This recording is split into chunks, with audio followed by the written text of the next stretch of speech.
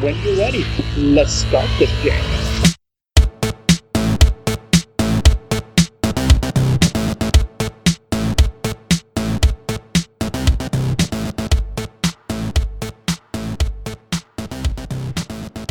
Welcome to Unstacked and Let's Unwind with author Brendan Slocum. Let's find out about his writing process, his riveting debut thriller, The Violin Conspiracy, and his love of music. Hey, this is Sarah from the Bay County Public Library. Hey, this is Stephen from the Huntsville-Madison County Public Library. Hey, this is Brendan Slocum. Can you introduce our listeners to your debut novel, The Violin Conspiracy? Happy to. The Violin Conspiracy is the story of Ray, who discovers that his old family fiddle is actually a priceless Stradivarius violin. And that discovery catapults him into superstardom in the world of classical music. And before the Tchaikovsky competition, which is the Olympics of classical music, his violin is stolen. Will he get it back? Will he compete? Have to read The Violin Conspiracy to find out. And I cannot believe this is your debut novel since it's so beautifully written. There is a musicality to your use of words. They almost kind of swirl around, and the story itself is mesmerizing. It's one of the rare titles where I just wanted to sit and read it in one sitting. So how did you begin the process of writing fiction?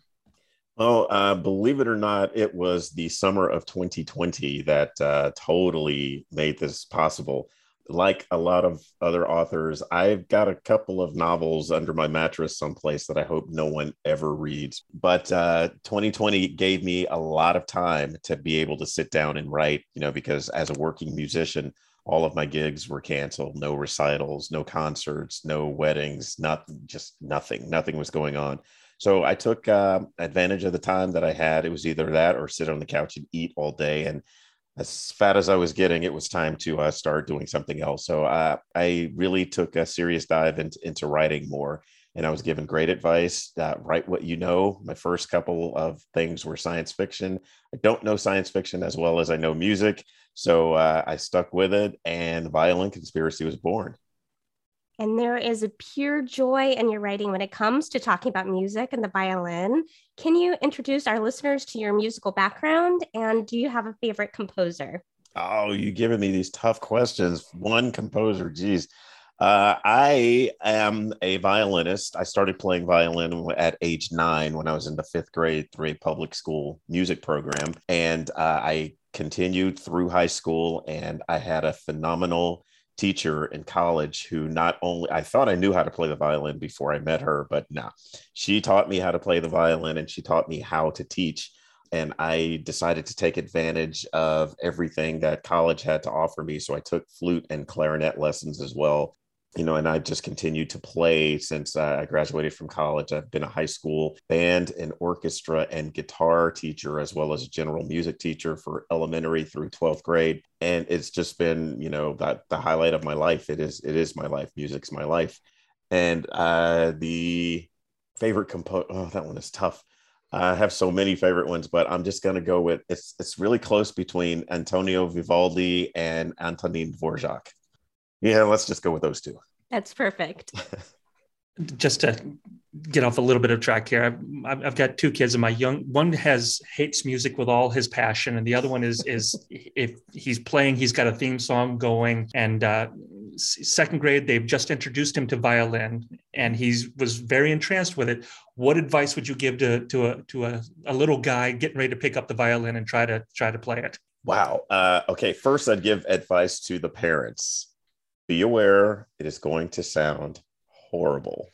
Just know that it will, just for a little bit, but it's going to get better. The advice to the beginning violinist: don't quit. It is not easy. If it were easy, everyone would be doing it.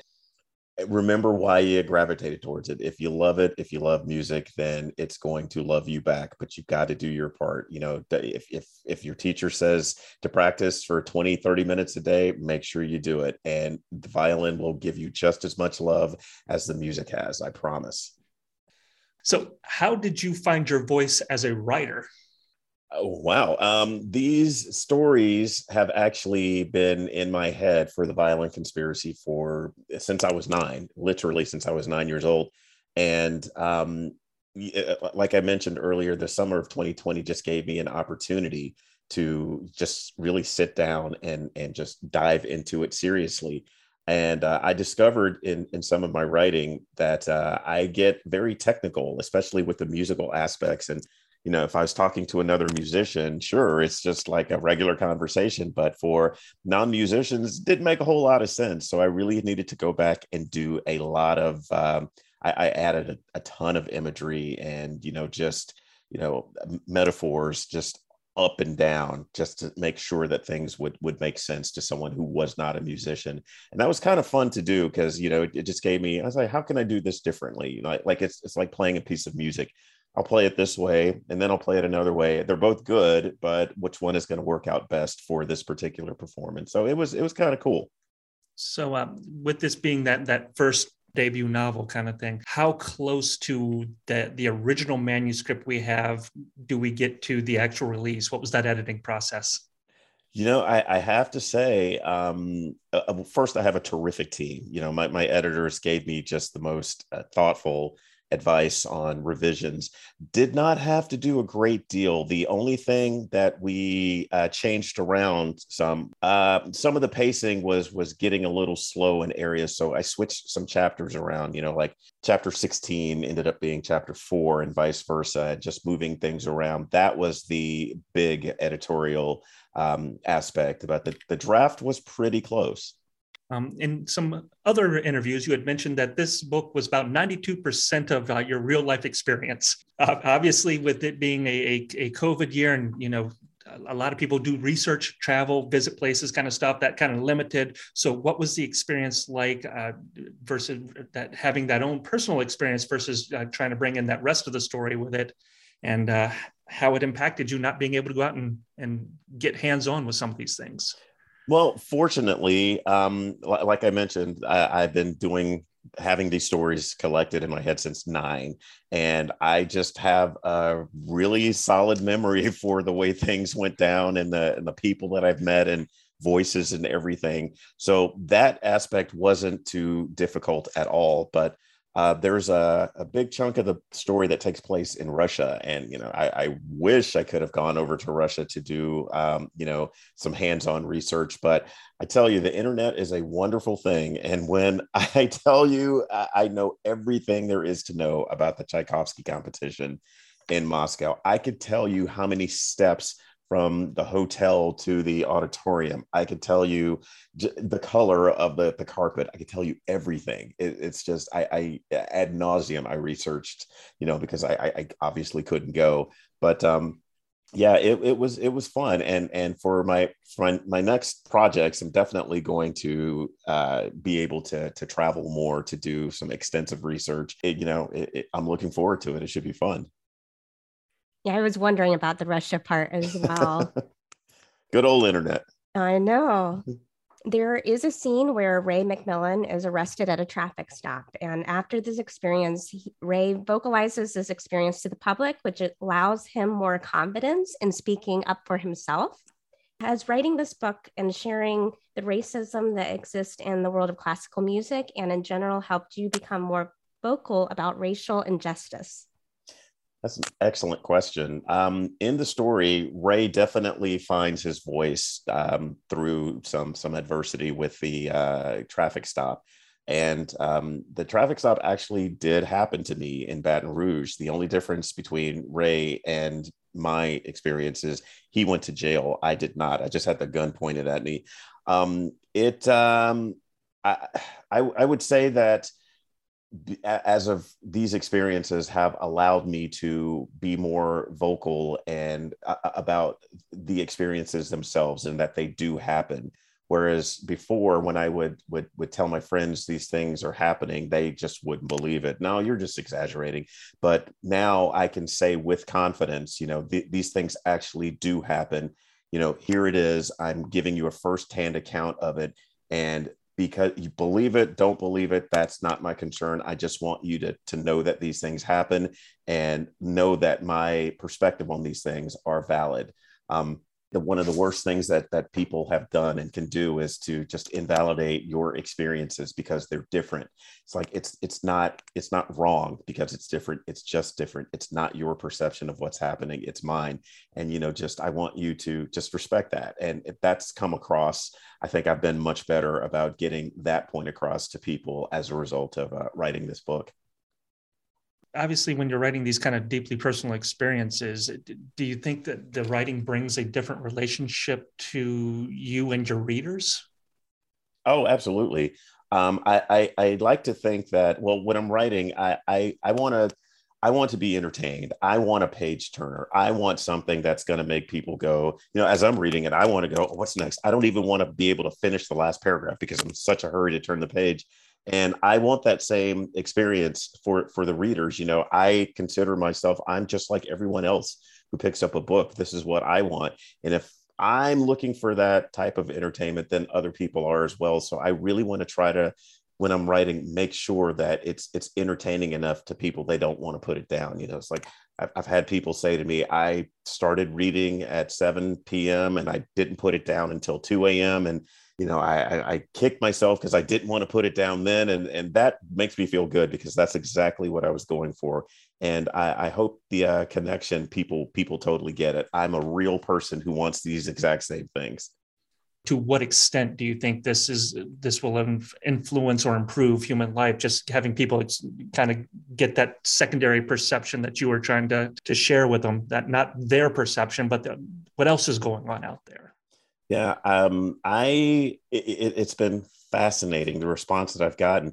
People have written to me and told me that as a result of this book, people's lives are being changed, and it's changing lives and changing minds all across the world. And I'm just, what are you talking about? I just wanted to write a story that people would enjoy. And the fact that you're telling me that because someone is hearing stories like this for the first time and they don't believe it at first, but then because of the way that it's written, there it adds a sense of realism to it. They believe that it's authentic, which it is.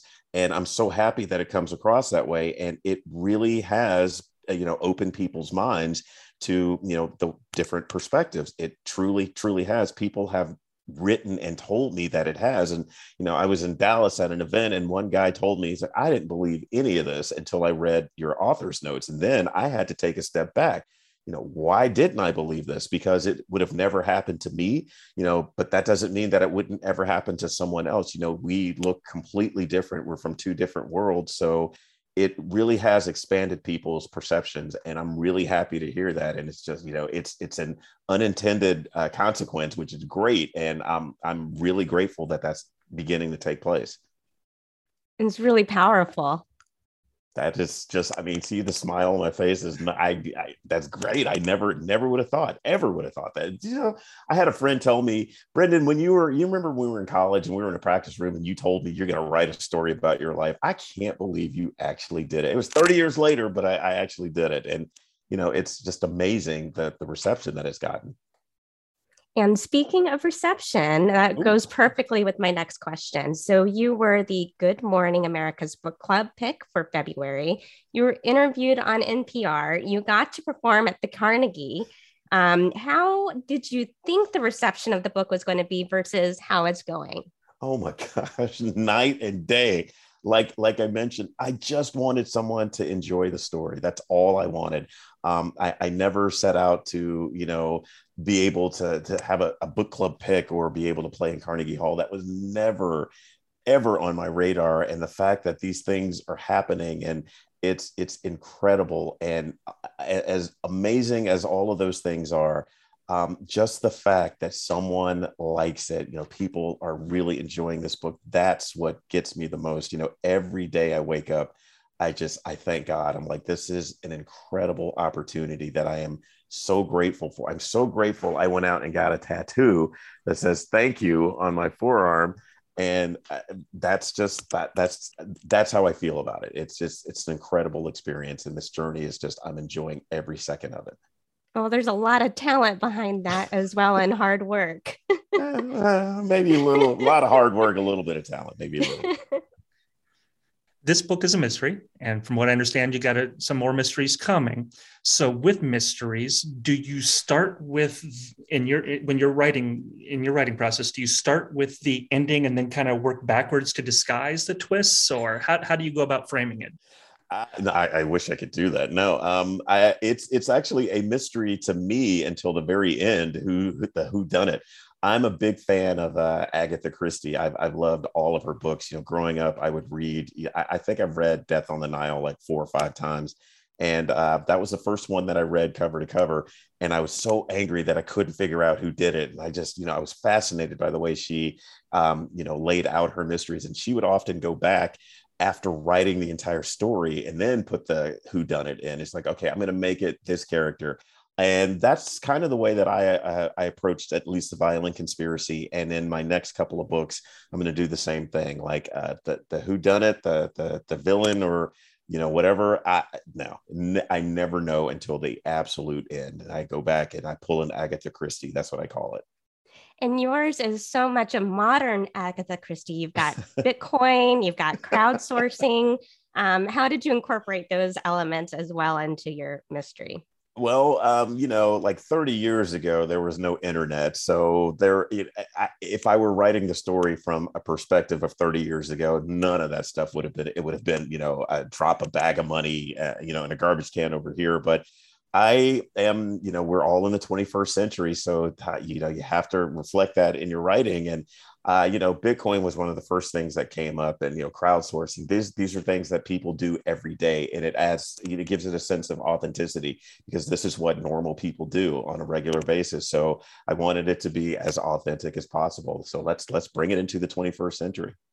We play a game here, and because we are a PG style program, I'm not allowed to say the words that this game normally would say, but we call it Kiss, Marry, Ditch.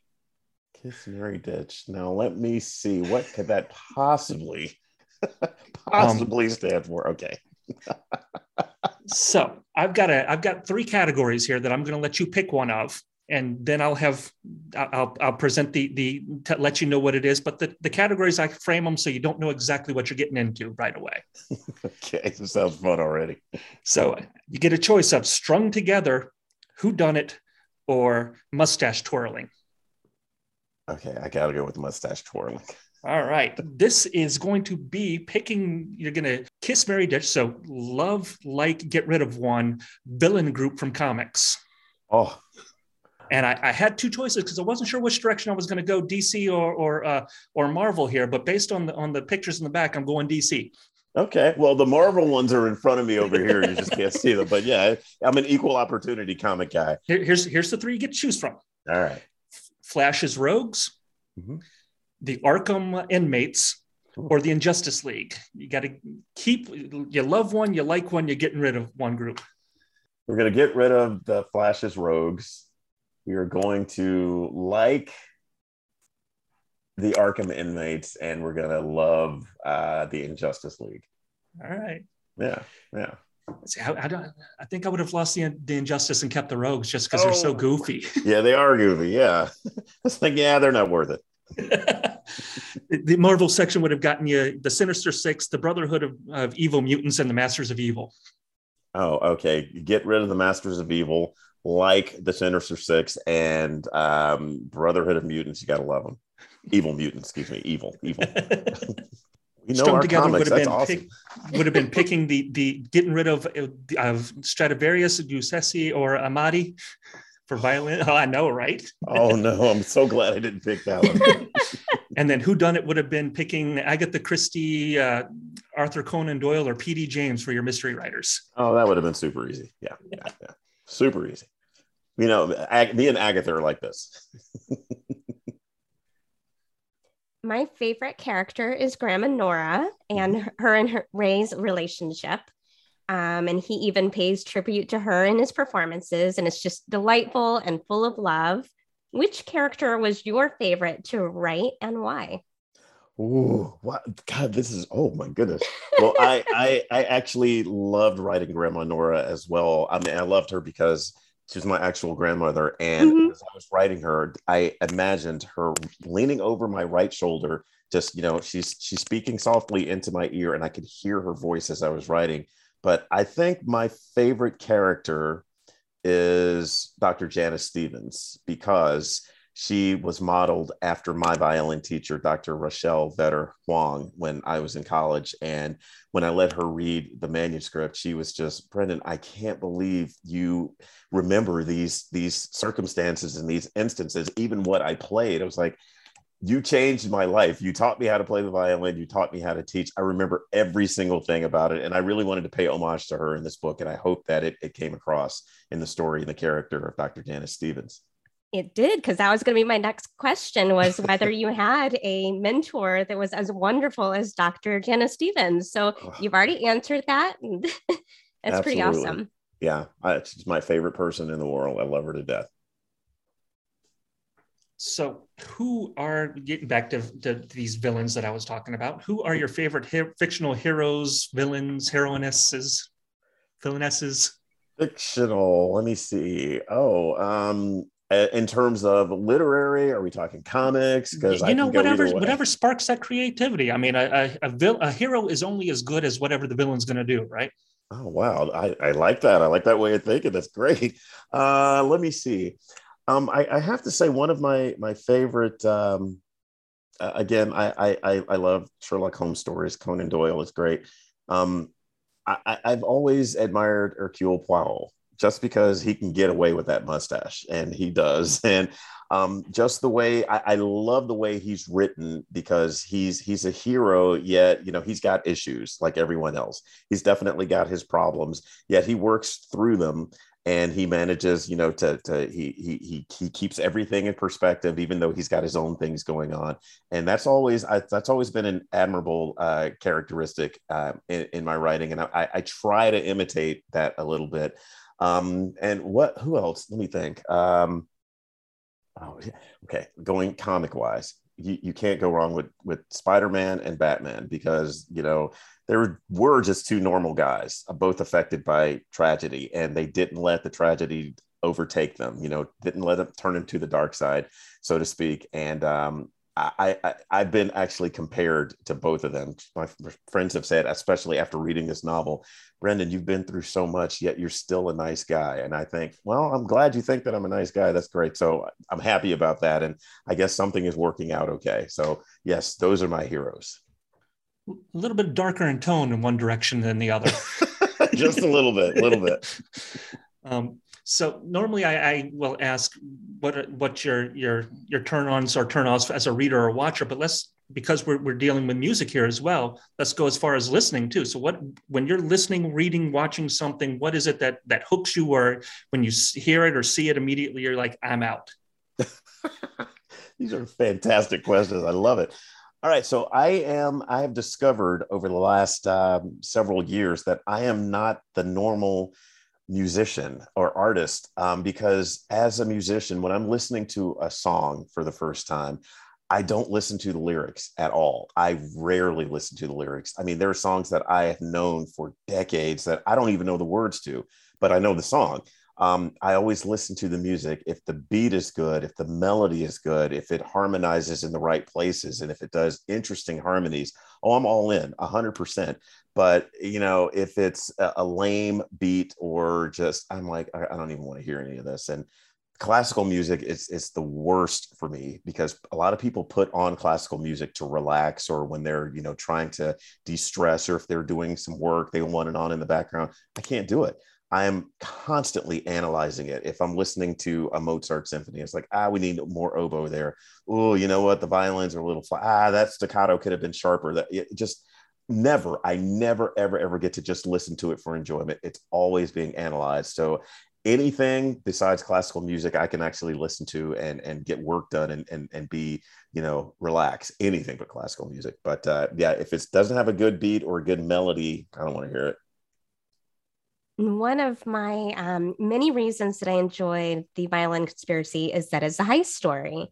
And I was reading the notes in the back, and one of the nonfiction titles that I always recommend to people is Priceless: How I Went Undercover to Rescue the World's Stolen Treasures by Robert Whitman. Mm-hmm. And I saw that he was someone that you were able to chat with on, and he's done a lot of actual cases that are similar. What was that like? That is pretty awesome. It was very, very cool. He was a really nice guy. He offered his time to sit for an interview, and I wanted to make sure I got as much information out of him as possible.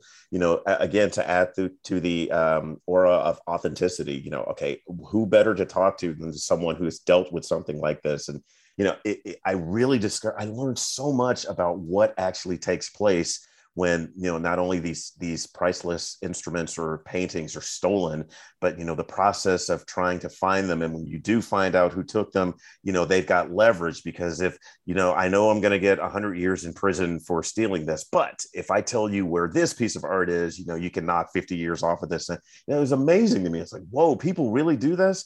And when someone steals, just the information that he gave. When someone steals, let's say a Stradivarius, it will literally sit because you can't do anything with it. And, no one wants to buy it because it's a hot item, and it will just literally sit in your vault for years until you decide to sell it. It's time for me to get rid of it. It's just fascinating to me. And he was just so generous with his time and his information. And it was an amazing experience. I would love to be part of the FBI art recovery unit, and just the wealth of knowledge on both knowing the artifacts as well as the history, and then being able to go talk so undercover and try and retrieve these items. I feel like he would be very personable and be able to morph and kind of the chameleon. And then I have a follow-up, which is, have you ever personally handled a Stradivarius? Not yet. And I preface that by saying I will have the opportunity very soon to actually play a Stradivarius. I've been invited to a classical music jam session in New York City. And as soon as we figure out the dates, I am going to play a Stradivarius, and that will be a huge check off of my bucket list, and it's the top of the top of the top of the top of my bucket list. And for most violinists, I think it is as well, because, there are only a handful of them in the world. And to be able to say, oh yeah, I played one of those, it's just, I mean, I'm giddy just thinking about it. I can't wait. I don't even know what I'm going to play, but I got to start practicing something. I'm going to use my fiddle over there, but it won't even come close. That's amazing. Are we going to be able to see a recording of this, or? It is quite possible. We're trying to work out the details right now as far as some type of publicity towards. We haven't quite worked it out yet, but we're getting there. Yet. Okay. I like to use that 3-letter word, yet. So that kind of raises a question that in a way, it's a silly question, because having now done the research, I know the answer, but I gotta get the question out for everybody else that hasn't spent that time. Violin and fiddle. I understand it's the same thing, but it's used in different connotations. And when it's highfalutin artwork, it's violin. When it's that gut churning, bluesy kind of like soul music kind of thing, where it's coming from that gut, it's called the fiddle or the blues or the bluegrass or what have you. I mean, it's the same instrument. So does the name, when you call it that, give kind of an influence to the music that comes from it? I think so. And not only the music that comes from, well, first, congratulations on doing that research. There's so many people that would have, I don't know.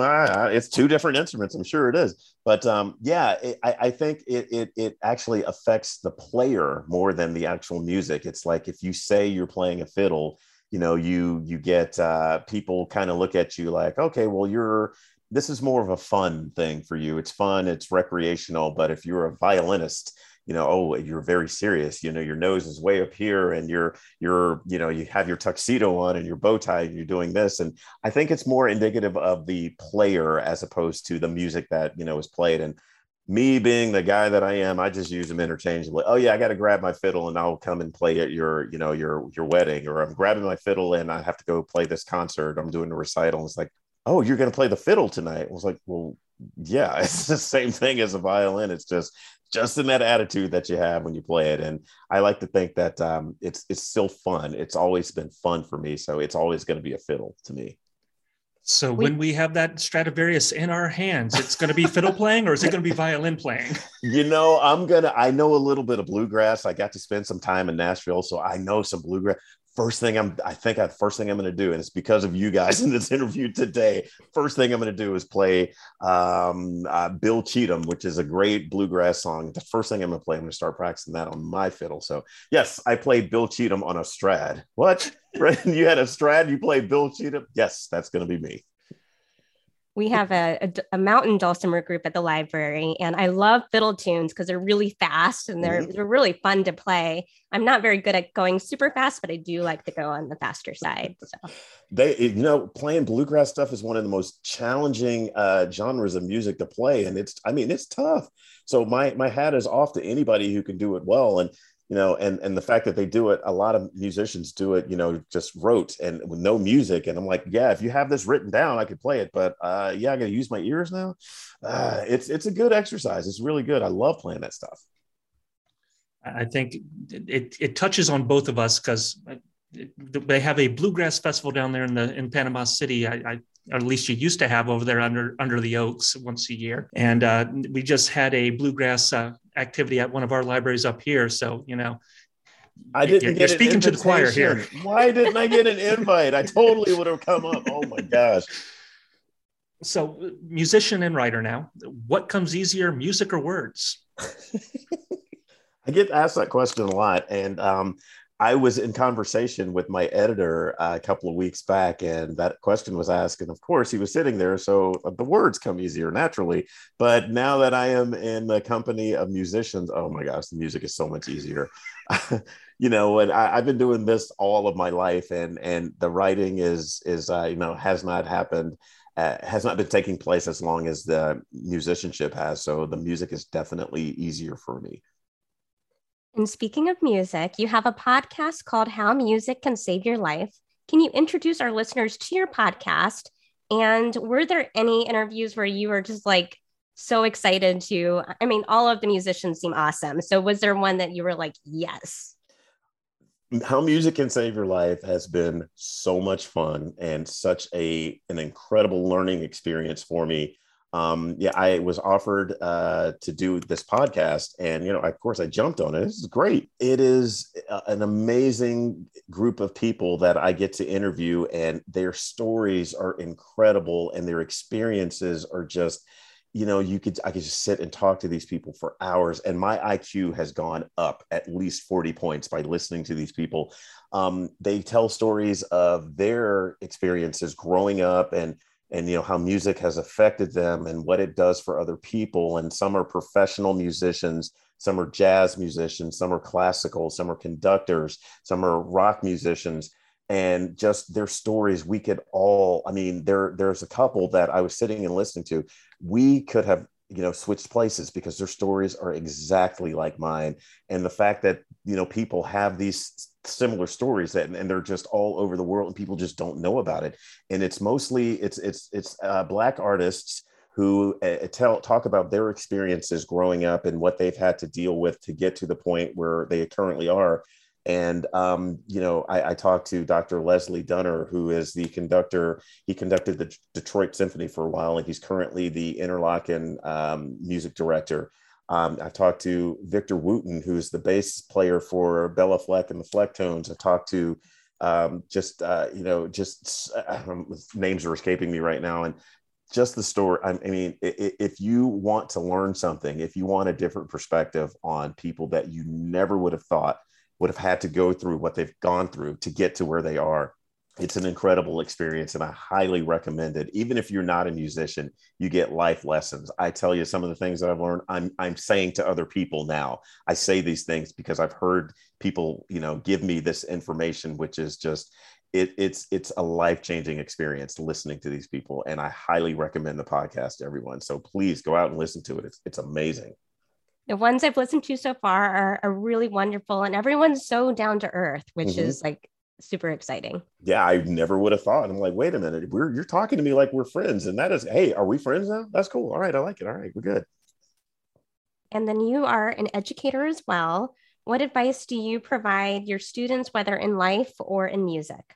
And you might have answered this a little bit before, but in music, I always tell my students, regardless of whatever level they come in, whatever level they start with, I meet them where they are, and I say, you know, I'm going to take you further. If you do what I ask you to do, I promise you, you're going to get better. This is going to happen. And I'm always honest in my feedback with them. If they play something great, I tell them, I shout it to the world. This is fantastic. You did a great job. And if it's not so great, I tell them, yeah, that was horrible. It's like my ears are bleeding. That sucked. What are you doing? Do this differently. Let's do this, do this, do this. And then if it's still horrible, I tell them, yeah, that was still bad. But if it, you know, the second it gets better, that's what we need to do. That's it. That's perfect. Nice job. And in terms of life, I love to just give my students advice that they're going to need for the real world. You know, I've been privileged enough to teach so many different types of kids from so many different ethnicities and backgrounds. And you know, to my Black and Latino and Asian and Middle Eastern, and just to all my kids, my white kids, my just everyone, I tell them, this is what's going to happen in life. And I want you to be prepared on how to deal with it, because these things really do happen. Someone calls you out of your name. I'm going to do it right now. And it's out of love, because I'm trying to teach you. How are you going to handle it? If you can handle me doing this now, coming out of love, how are you going to handle it when someone who hates you and really wants to hurt you, they say it to you, because it's going to happen. And, you know, and at first it's difficult, but then they get it. They're like, you know what? You're right. You're absolutely right. This happened to me. And I just kind of laughed it off, because, you know, I know that, you know, they get it. It makes a lot of sense to them. And I just try to give really thoughtful life experience, you know, advice to my kids, because I want them to be successful. And I, not only do I want them to be successful, but I want them to be good people. Touching on something from that, you're an educator. You're actively teaching. How has it changed now that you're, you know, national spotlight? Oh my gosh, I don't know. It has changed. I don't get to teach my students as often as I would like to, just because I'm doing so many things now with this books and with my music and everything. I don't have as much time to practice and perform, because I'm traveling or promoting the book or writing. And it's had an effect that way, but my students, they totally get it. They've sent me videos of them practicing, just to let me know that they are still keeping up with what it is I've asked them to do. And, you know, I have some downtime. I just got back from out of town, and I taught 3 lessons yesterday, and I'm going to teach, you know, 2 more today. As soon as this interview is done, I'm going to go teach one of my adult students who just turned 68 yesterday. And, you know, he's got a piano lesson, and he's promised me that he's practiced, and I haven't seen him for a little while. So I'm looking forward to it. It's like, you know what, it was your birthday yesterday. If you didn't practice, that's okay. But yeah, I've not been able to teach as often as I would like to, but, you know, I'll get back around to it. I'll make it work out. You say that it's okay that he didn't practice, but deep down, we know you're judging him. Oh, of course. Yeah, totally. We won't tell him, but yeah, you know. We have a question we've got a couple questions that we have asked since day one. And this is one that will, until the day I die and are no longer able to do this podcast, I will ask this question. Strangest thing in your search history. Okay. All right. Let me see. Strangest thing in my search history. Okay. You know what? I got one. Strangest thing, and nobody's going to believe it, because no one knows what this is. I searched Speedball. Okay. Are we talking about the comic character or the drugs? This is a PG show. I can't believe you just asked me that, Stephen. It's the comic character, of course. Yeah. I'm surprised that you actually know who he is. No one knows who he is. I'm a huge comic fan. I you know, dude. Whether we're talking about we're talking about, you know, the Warriors, or if we're talking about after he does his horrible stuff and we get into the whole dark penance stuff. Oh yeah, just no. Okay, so watch this. I'm going to show you this, and we're definitely talking about the New Warriors phase, because the penance thing, I'm just not so much a fan of. Let me show you that real quick. Nice. That is on my phone. I am a Speedball fanatic. So yeah, people see that. And what? You looking at drugs? What is this? No. It's Speedball. Yeah, I'm not a drug guy. I don't do that. I've got a friend who his hill to die on is Night Thrasher. So I'm right there with you. All right. I'm actually going to get Speedball tattooed right here. I'm going to get that picture. I'm going to do it. Is that the next one? That's the next one right there. And we are a library podcast. So, what are you currently reading or watching? I am currently reading, I'm in the middle of a couple of books, and I just finished, I have these right here. I just finished Riker's Calling by Rico Lamoureux, which was actually really good. It's a good crime series. I'm into it. And I'm about to start reading Karma by Michael Albee. I'm really looking forward to reading this. It's the disclaimer in the back. If you've received this book, it means that someone cares about you a whole awful lot. And I'm like, okay, I got to read this. And I'm also about to read Sisters of Night and Fog by Erica Roebuck. And I'm excited about that. And I've got a pile like this tall to read. And as far as what I'm watching, what am I watching? I just started watching DMZ on HBO, and I'm really digging that. And what else? And of course, I'm into Young Justice on HBO too. I'm a comic book freak.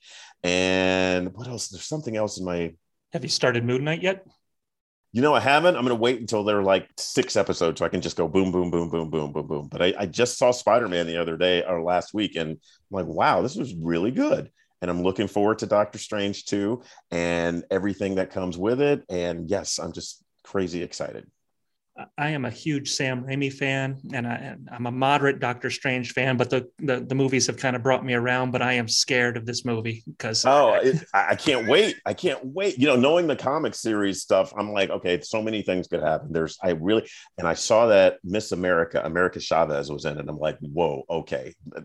This is going to be good. It's going to be good. I'm excited. For those that don't know what I'm talking about, just email Steve and he'll tell you.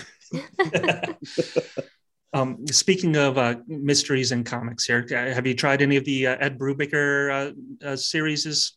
Not yet. Actually, not yet. I'm planning on getting into them, but not yet. Not quite yet. He does a decent mystery for comic style. So yeah, I recommend that heavily. All right. So like we've said, we're a library podcast. So how have libraries impacted your life? Oh, man. I think libraries are part of the reason that I'm here today. As a kid, my mom, every other weekend, she would take us. I had 3 siblings, and we would go to the library every other weekend. And just, my oldest brother would always check out books on airplanes and, stuff about, war. And he was a huge airplane freak. He could tell you every kind of jet ever manufactured. And, my favorite plane because of him is an A-10 Warthog, which has been, decommissioned now, which is a shame because that's a great airplane. My sister would always get medical stuff. She's a doctor now. I was going to be a biology teacher. I would always get books on dinosaurs and flowers and trees and insects and reptiles and just everything. And I loved it. And my youngest brother, he would always just get whatever the rest of us got, because he was kind of like, all right, well, you guys are doing it, so I'm going to do it too. But, every other week we were in the library checking out books on, it was a part of our life. And, to this day, librarians are some of the most important people in the world. I really do think that they just provide so much opportunity for kids and adults who need it. And they're phenomenal. So my hat is off to you librarians. And I'm assuming you have something similar in your wallet right now that I have right there. Mine is digital. It's on my phone. I spent a week and a half in DC, and the wife was up there for a year, so I mooched off of her address so I could get me one of those things. Welcome to the club. Congrats. But they have a wonderful library up there, and it is definitely one of that. And I didn't get the chance to sneak into the Library of Congress. They said no to me at the door. Oh, I mean, they said COVID, but I think they saw me coming. I'll see if I can put in a good word for you. Yeah. Could you share a little bit about the book you have in the future, or that we can expect from you in the future, or that you're working on? I will give you. I'm actually about to start my 3rd book. I'm going to start it at the end of May, and I can't even begin to tell you how excited I am about it. Okay. I just woke up in the middle of the night one night and I started writing. I'm like, oh yes, this is it. But my next book that is going to be released in February of 23. I'm really excited about it. It's called The Composer's Last Score. Don't let the title scare you off. It's not, you don't have to be a musician or a music center just to get it. It's a great story It's a story of America. It's a fictional story of America's preeminent composer. He's bigger than Bach and Beethoven and Mozart combined. Everyone across the world knows this guy. His 150th anniversary is coming up. So his descendants who run his foundation are planning a worldwide celebration. So they hire a music historian to do some research to discover what his affinity for the Black community was. He's really close to the Black community. Let's find out some stuff. During his research, he discovers that this guy may not have written any of his music, and it was potentially appropriated from a Black woman who we now know would be living with autism. And his family will stop at nothing to keep that a secret. That sounds fascinating. I'll I hope definitely people add like it to it. my list. Good stuff. Good stuff. I love the story. It's great. I'm a little biased though, but I like it. And you have a third book as well. That's very impressive to I have a so many. third, a fourth, a fifth, and they're all right here Oh in my my head. goodness. And I'm so excited to get started writing them. But edits and everything. Got to get through book 2 first, and then Mhm. book 2 is gonna be great. Don't. I'm not throwing it under the bus. It's gonna be great. So is the intent to everything be standalone, or are you kind of thinking about doing that Agatha Christie thing and have a centralized character that you're just going to carry through? That's a great question. I've been asked that a couple of times, and I think the answer to that is I am going to incorporate one tiny aspect from each book into the next book. And there is a reference to book 2 and the last chapter of The Violin Conspiracy. Has nothing to do with the story, but there is one reference. And when you read my second book, The Composer's Last Score, if you're reading carefully, you will catch it from The Violin Conspiracy. And in my third book, I'm going to incorporate it. That's going to be my little niche. I'm going to incorporate one tiny aspect. So we need to read them all for the Easter eggs. Gotta read them all for the Easter eggs. Have the Slocum universe. That's it. Boom, right here in my office, right here. So what is something that you think you accomplish best as a writer? Ooh, that's the best questions, I tell you. As a writer, I like to think that authenticity, I get a sense of realism, like the characters you can really relate to. They're real people. Just that these could be people that you know. And I really like to get that sense of authenticity across. And I'm hoping that it comes across that way. And the opposite side of that coin, and I know this one's going to be tougher, but what do you think that is your worst aspect of it? What's something that you want to do better? Everything. No, I really want to. I'm constantly learning. I take every bit of criticism from everyone. If it's something that people like, or if it's something that people don't like, I listen to it and I take it and I try to learn from it. I know I'm not the greatest writer in the world. I just want to provide entertainment for people through my writing, and however I can do that. If there's something that I need to improve upon, I want to hear it. If people say this was this, or this was this, or I got a sense of this, I'm going to take that in consideration. And I definitely want to, make changes to where they will be, I want things to be entertaining for people. If they're going to take the time to read it, I want them at least to be entertained. So I am definitely open to any type of critique or criticism that people will give. And hopefully that will improve my writing. Our last interview was with Joe Lansdale, and he said something that I hadn't really thought about, but it was, that wisdom that came out of nowhere that I'm like, oh my God, that's the hugest epiphany for me. And he was talking about how he doesn't read his good press, because if you read the good press, you have to read the bad press. So do you read the press, or do you avoid it? Sometimes you can't help but read it. Like you open an email and there's something there. It's not like I do not go out and actively search for what people say about it. I don't do that. If someone sends me a message, or they write me and they have something to say about it, good or bad, I do read that way, but I don't go out looking for it. I was told early on, the first couple of reviews in the book, the first one was glowing. And the second one, and my very first two, the second one was the complete opposite, how horrible it was and how it was so unbelievable and just nothing was good about it. And I decided that day, I don't need to read, the one person, I wanted one person to enjoy it. That's all I wanted. And that's what I got. So it's okay if 100 people love it and 100 people hate it. That's okay, because 100 people love it. I'm totally okay with it. So I do not go out and read the press. No. Meanwhile, I'm over here Google searching my name every day going, what's up? When I Google search mine, when I used to do that, I'll say my nephew is the first thing that comes up. His name is Brendan Slocum as well. And I Google my name and his picture pops up. And I'm like, dude, really? Okay, come on. So you were a younger, better looking version of me, but come on. And we're kind of wrapping up. Is there anything that you would like to share with our listeners? You guys have been phenomenal. This has been such a fun interview, and I want to thank everybody for supporting the book. I want to thank you guys for having me on. This has been great. Oh, the pleasure's been all ours. Thank you so much, Brendan, for joining us on Unstacked. The Violin Conspiracy is available in the library collection for checkout.